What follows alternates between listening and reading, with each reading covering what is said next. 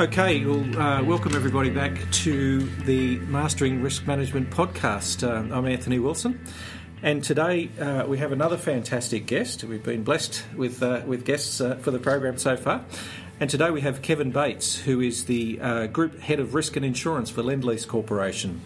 So I'll tell you a little bit about Kevin before we say hello. So Kevin joined Lendlease in 2004 and was appointed to his current role as Group Head of Risk and Insurance in March 2014. Prior to his current appointment, Kevin spent 6 years as the Head of Risk and Compliance for the Retail and Communities business with Lendlease in Australia, followed by the Head of Risk and Compliance for the Asia region of Lendlease, a role which Kevin held from 2010 to March 2014. Kevin joined Lendlease after a number of years practicing as a corporate finance lawyer with a top-tier international firm in London, acting on a variety of high-profile international market-leading transactions. Kevin is the president of the Australian chapter of the Risk and Insurance Management Society, or RIMS, and sits on the board of a number of captives. In addition, Kevin is a sitting member on the Global Advisory Board for three of the largest global insurers and risk management organisations. Kevin holds a Bachelor of Laws with honours, a Diploma of Legal Practice and a Masters in Law and Arbitration. So that's Kevin. Kevin, welcome along. Thank you very much indeed. Appreciate it. So, out of law. I know. Yeah, so I guess the normal first question I ask Kevin is how did you get into risk management? So that might be a good place to start and explore the transition from law into risk. So, well, obviously the legal side of life is very interconnected with risk, as you know yourself. And no disrespect to any lawyers out there, but it's a bit dull.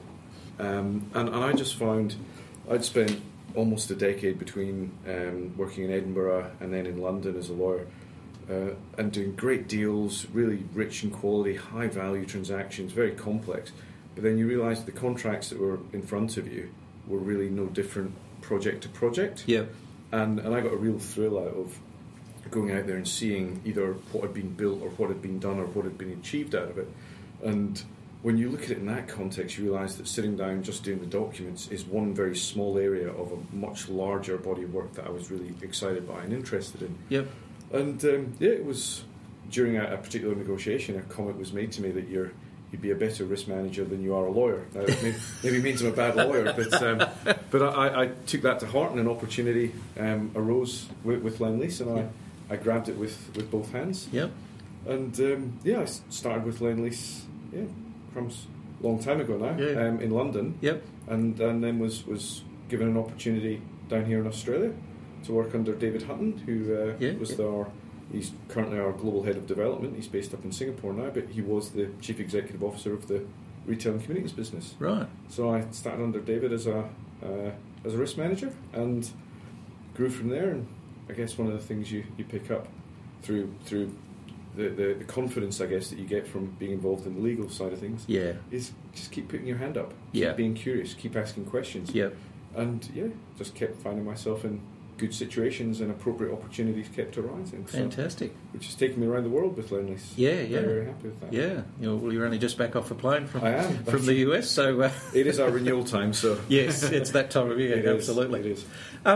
Is there, and it might be a silly question, but is there a formal or component of the law degree that is around risk as a specialty, or not? Not in the... So I did my law degree in Scotland and converted for England and Wales when I was down there.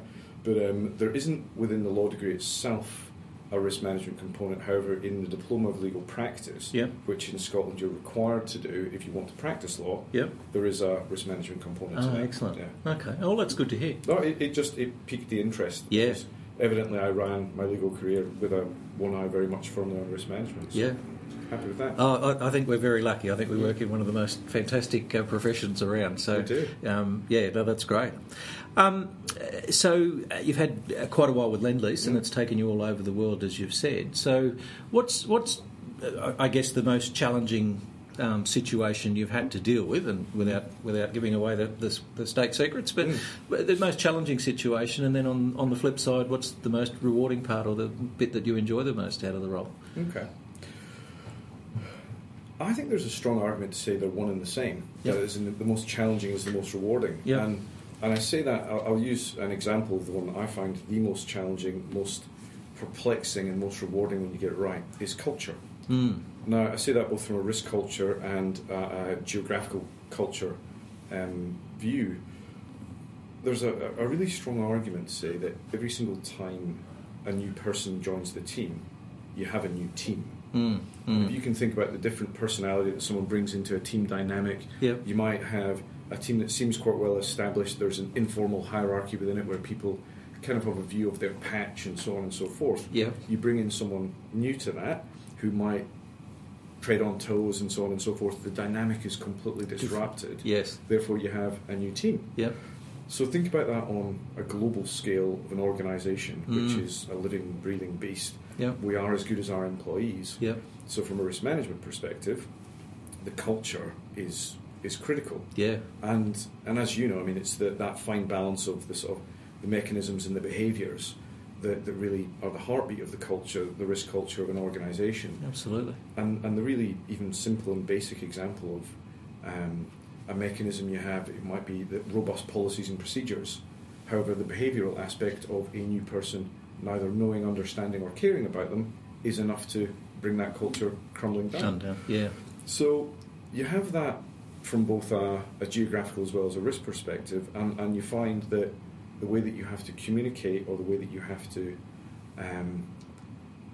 almost live and breathe within a culture to understand what makes them tick, because it's not just horses for courses. Mm. So I see the biggest challenge and the biggest challenge definitely, and the part that I'm most excited by getting right is Yes. definitely around culture, Yeah. both risk culture and organisational culture, because I think they are inexorably linked. Yeah. Just for those that maybe don't know enough about Lend-Lease, just some of the vital statistics. So how many people, which countries, or how many countries, those sort of things? So we don't measure it in countries any longer. Right, believe it or okay. not. So Lend-Lease was in 39 countries Right. up until maybe half a dozen or so years ago. Right. And Lend-Lease, we are in three very simple sectors, if you like. We are construction, we are investment, and we are development. Right. So, and we play at our best when it is an integrated urban regeneration project, for example, such as Barangaroo. Yep. You can put them all together Yep. as one. From my perspective, that works like a charm, because it means that the risk management process is end-to-end. Yeah. You get to own all of the risk. Yes. And that's where we're particularly strong. We enjoy that. Yep. So that's, in a nutshell, what we do and how we do it. Employee strength-wise, we are about 14,000 or thereby. We are in the US, and our HQ in the US is New York, but we're also in Boston, Chicago, San Francisco, and LA. Right. In Europe, we're HQ'd out of London, Yep. and we're simply in London and in Milan Yep. right now, although we're looking at Rome also. Right. For Australia, this is our home office, Yes. this is our home market, and we're HQ'd out of Sydney. And for Asia, we're HQ'd out of Singapore, Okay. and we're between Singapore, Malaysia, China, and Japan. Right. Okay. So we typically look at it as cities, gateway cities. That's what we're looking at. Right. So. And just from a risk function, Mhm. how does that look across that diversity of operations and those locations? So how is the risk function structured? So we have a central team, Yep. a global team, Yep. which sits right here in Sydney, Yep. and there's only a couple of us. Yep. We're responsible for setting the framework and therefore the cadence with which it operates. Yep. Within each region, there is a regional risk and insurance team Right. that sits across. Right. Those directly report into me, and Yep. the idea behind that is, of course, such that there is this repetition of best practice around the world. Yeah. But the simple truth is, the business owns the risk. Yeah. It's their P&L, it's not mine. Yep. So, of course, those regional teams have to report within region also, Yep. and they've got to feel the ownership that goes alongside Good. that. Good. Yeah, no, that's a great setup. And you mentioned when you came in that you just been around selling the risk around around the world, and that's Very a happy, key function. yes. Do you think all organisations get that? Is that I don't always see that as people doing that good practice of taking your risk out to the market and actually selling it to insurers.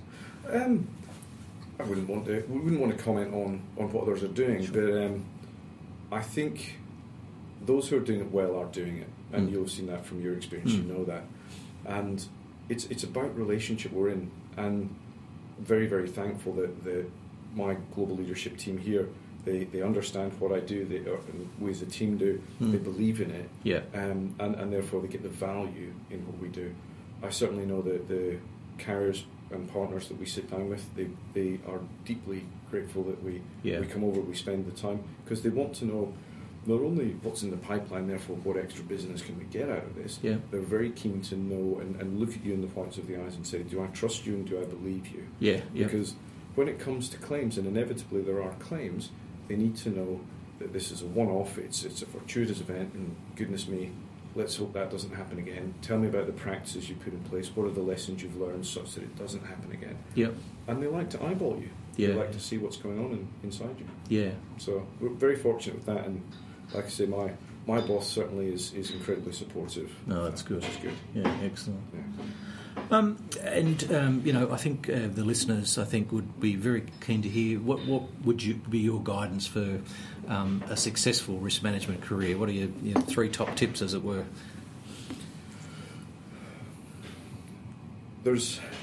I could tell you what one of my first bosses said. I won't say whether we're first, second, or third boss, because then that person will know what I'm talking about.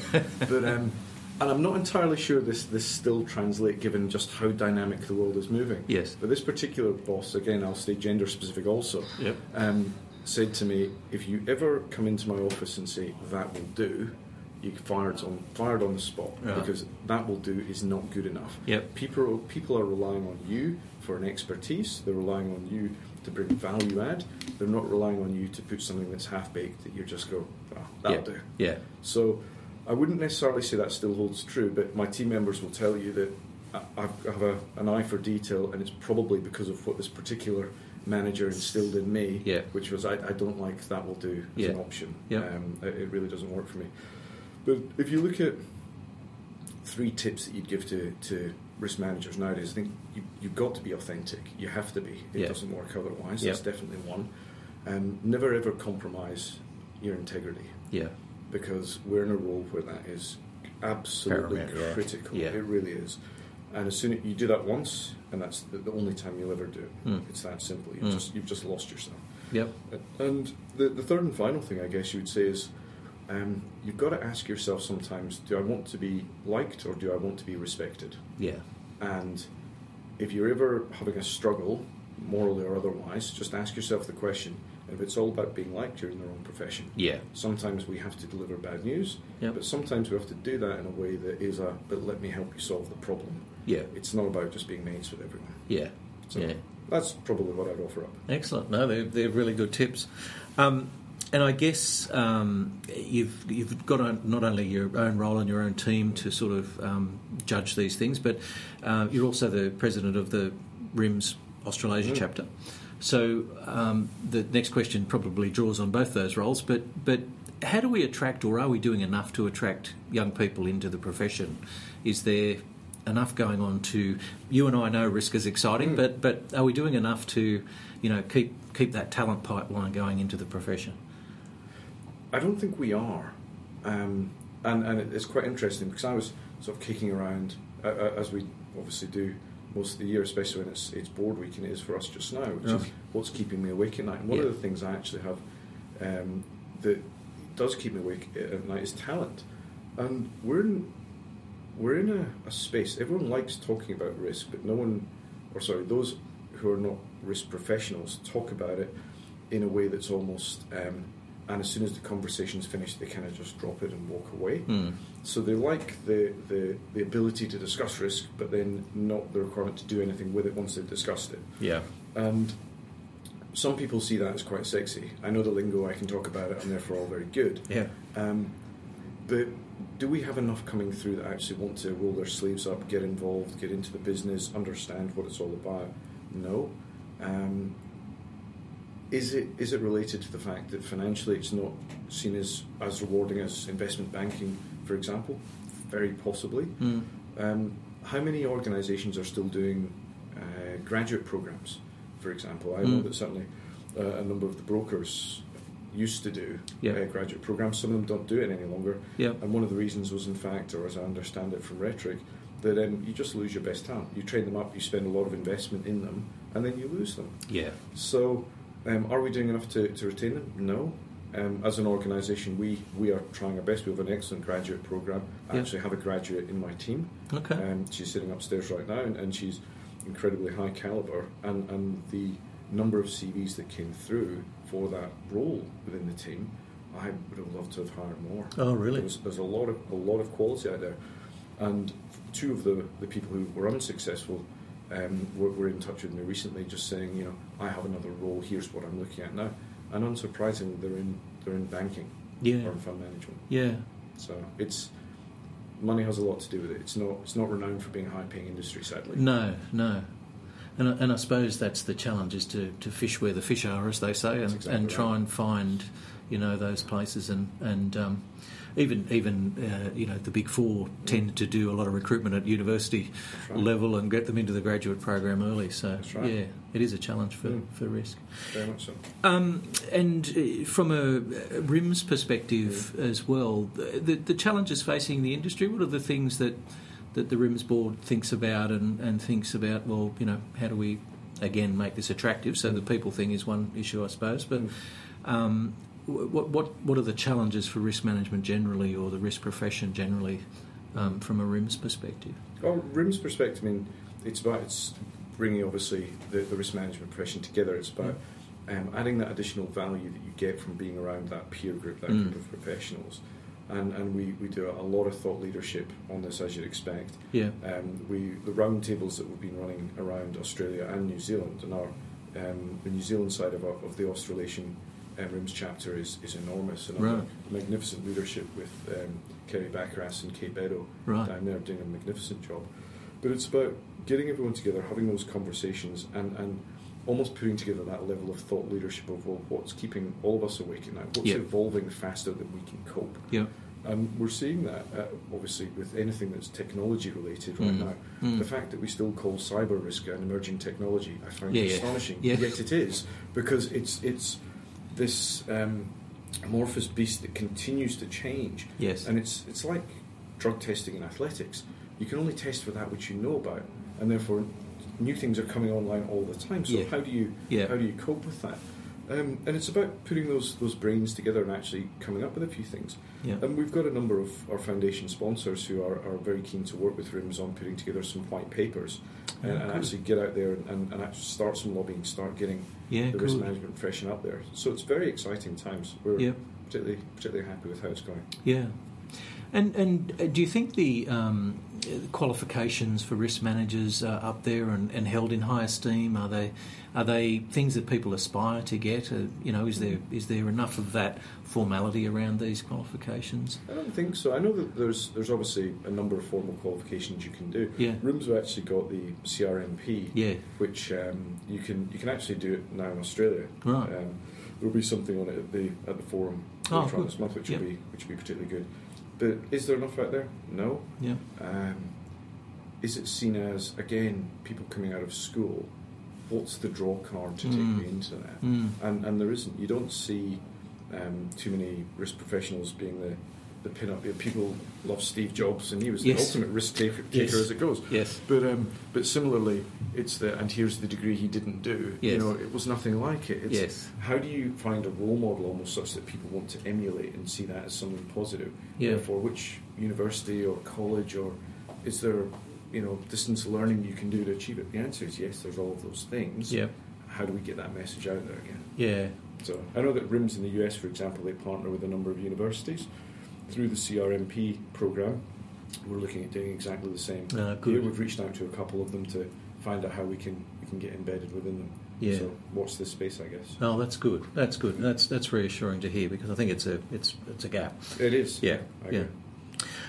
So you mentioned the Risk Forum. So RIMS Forum, Risk Forum 2017 next week. So it's rushing up on us at a great rate of knots. What are the highlights? What are the things that are coming up that you might steer us in the right direction to go and have a look at?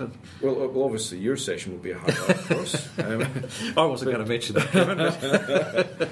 But no, look, it will be fantastic. I think this is the best lineup that we've put together.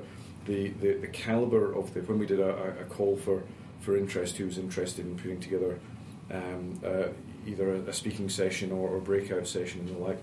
we were inundated with just the highest calibre material coming through, and not too much of it. There was a couple, but largely it wasn't passé. It's been done before, seen before. No, it was new. It was exciting. That's and good. that's how, as you look through the agenda, it's spectacular. And first, I have, for example, Michael Pascoe, who's going to facilitate the whole event. That's spectacular. Delighted with that. Yeah. A CEO forum, which is going to have 5 CEOs sitting up there with John Donnelly from Marsh, actually running that and drawing out the questions. And the audience will have the opportunity via an app that we're going to run to be asking questions directly of that bank of CEOs. Yeah. A lot on data. Yep. So lady from Control Risks, Alana, she's going to be running how do you make better decisions with data, and some of the material that when I chatted with her about it, I was blown away by. Yeah. I'm sure she's an actuary to trade or something like that. She's an incredibly intelligent lady, but things such as that really do whet the appetite. Yeah. But one that I'm really excited by, in addition to your own, of course, is a session on crisis management, which is how Bruce Wayne becomes Batman. Right. That's what it's titled as. Right. It's about the psychology of crisis management. Yes. And the gentleman who's running that, Gavin Freeman, he's business Olympian, as he's known. He's a psychologist for Olympic teams, and he's been the psychologist for 2 of the Australian Olympic teams. I think one was a Winter Olympic and one might have been a Paralympic team. But he has his business, he runs crisis management sessions, and during those sessions he's actually analysing the responses that people have, and therefore behaviourally, what are you doing? How does that impact the mood within the room, the decisions that come out? Right. Will people go into an escapist mode because you seem angry, or how does it work? So his session on that, I love things like that. It's particularly good. And sadly, the environment we're in at the moment, where crisis management is something we've all got to be incredibly sharp on, I think you'll find that to be a well-attended and worthwhile session. That'll be fantastic. It's not too late to get tickets, I presume? It is not. No. We're a week out, and there are still a few left. It'll be very well attended, but we'd certainly enjoy those who are interested to get online and buy themselves some tickets. Excellent. Well, I'll give the listeners the address. It's www.rims.org/riskforum/Australasia17. So if you didn't get all of that, just go to www.rims.org. You'll see it there. It should be a great session. As Kevin's mentioned, there's some great speakers there, myself excluded. and anyone should feel free to message me through LinkedIn also if they didn't catch that, or they'd like to connect, and I'll certainly flick them the details as well, of course. Fantastic. Excellent. All right. Well, Kevin, thank you very much. I think it's been fantastic for you to spend some time with us today. It'll be great to catch up with you again next week at the forum, and potentially we might do another catch up and do a debrief at some stage about the forum and all things RIMS. So, thank you very much for your time. Thank you. My pleasure. Very much enjoyed that. And to the listeners, thank you very much again for tuning in. As I said, we'll endeavour to get CROs, the heads of risk, those people that are active and practising in risk management out in the big wide world onto the program. As always, if you think of questions, or if you think of people that you'd like to talk to or hear me talk to, more importantly, please let me know. My email address is anthonywat@proximityriskassurance.com.au. And you can get to me on the website as well, www.proximityriskassurance.com.au. So thank you again for your time, and we'll be back again with the next episode soon. Thank you very much.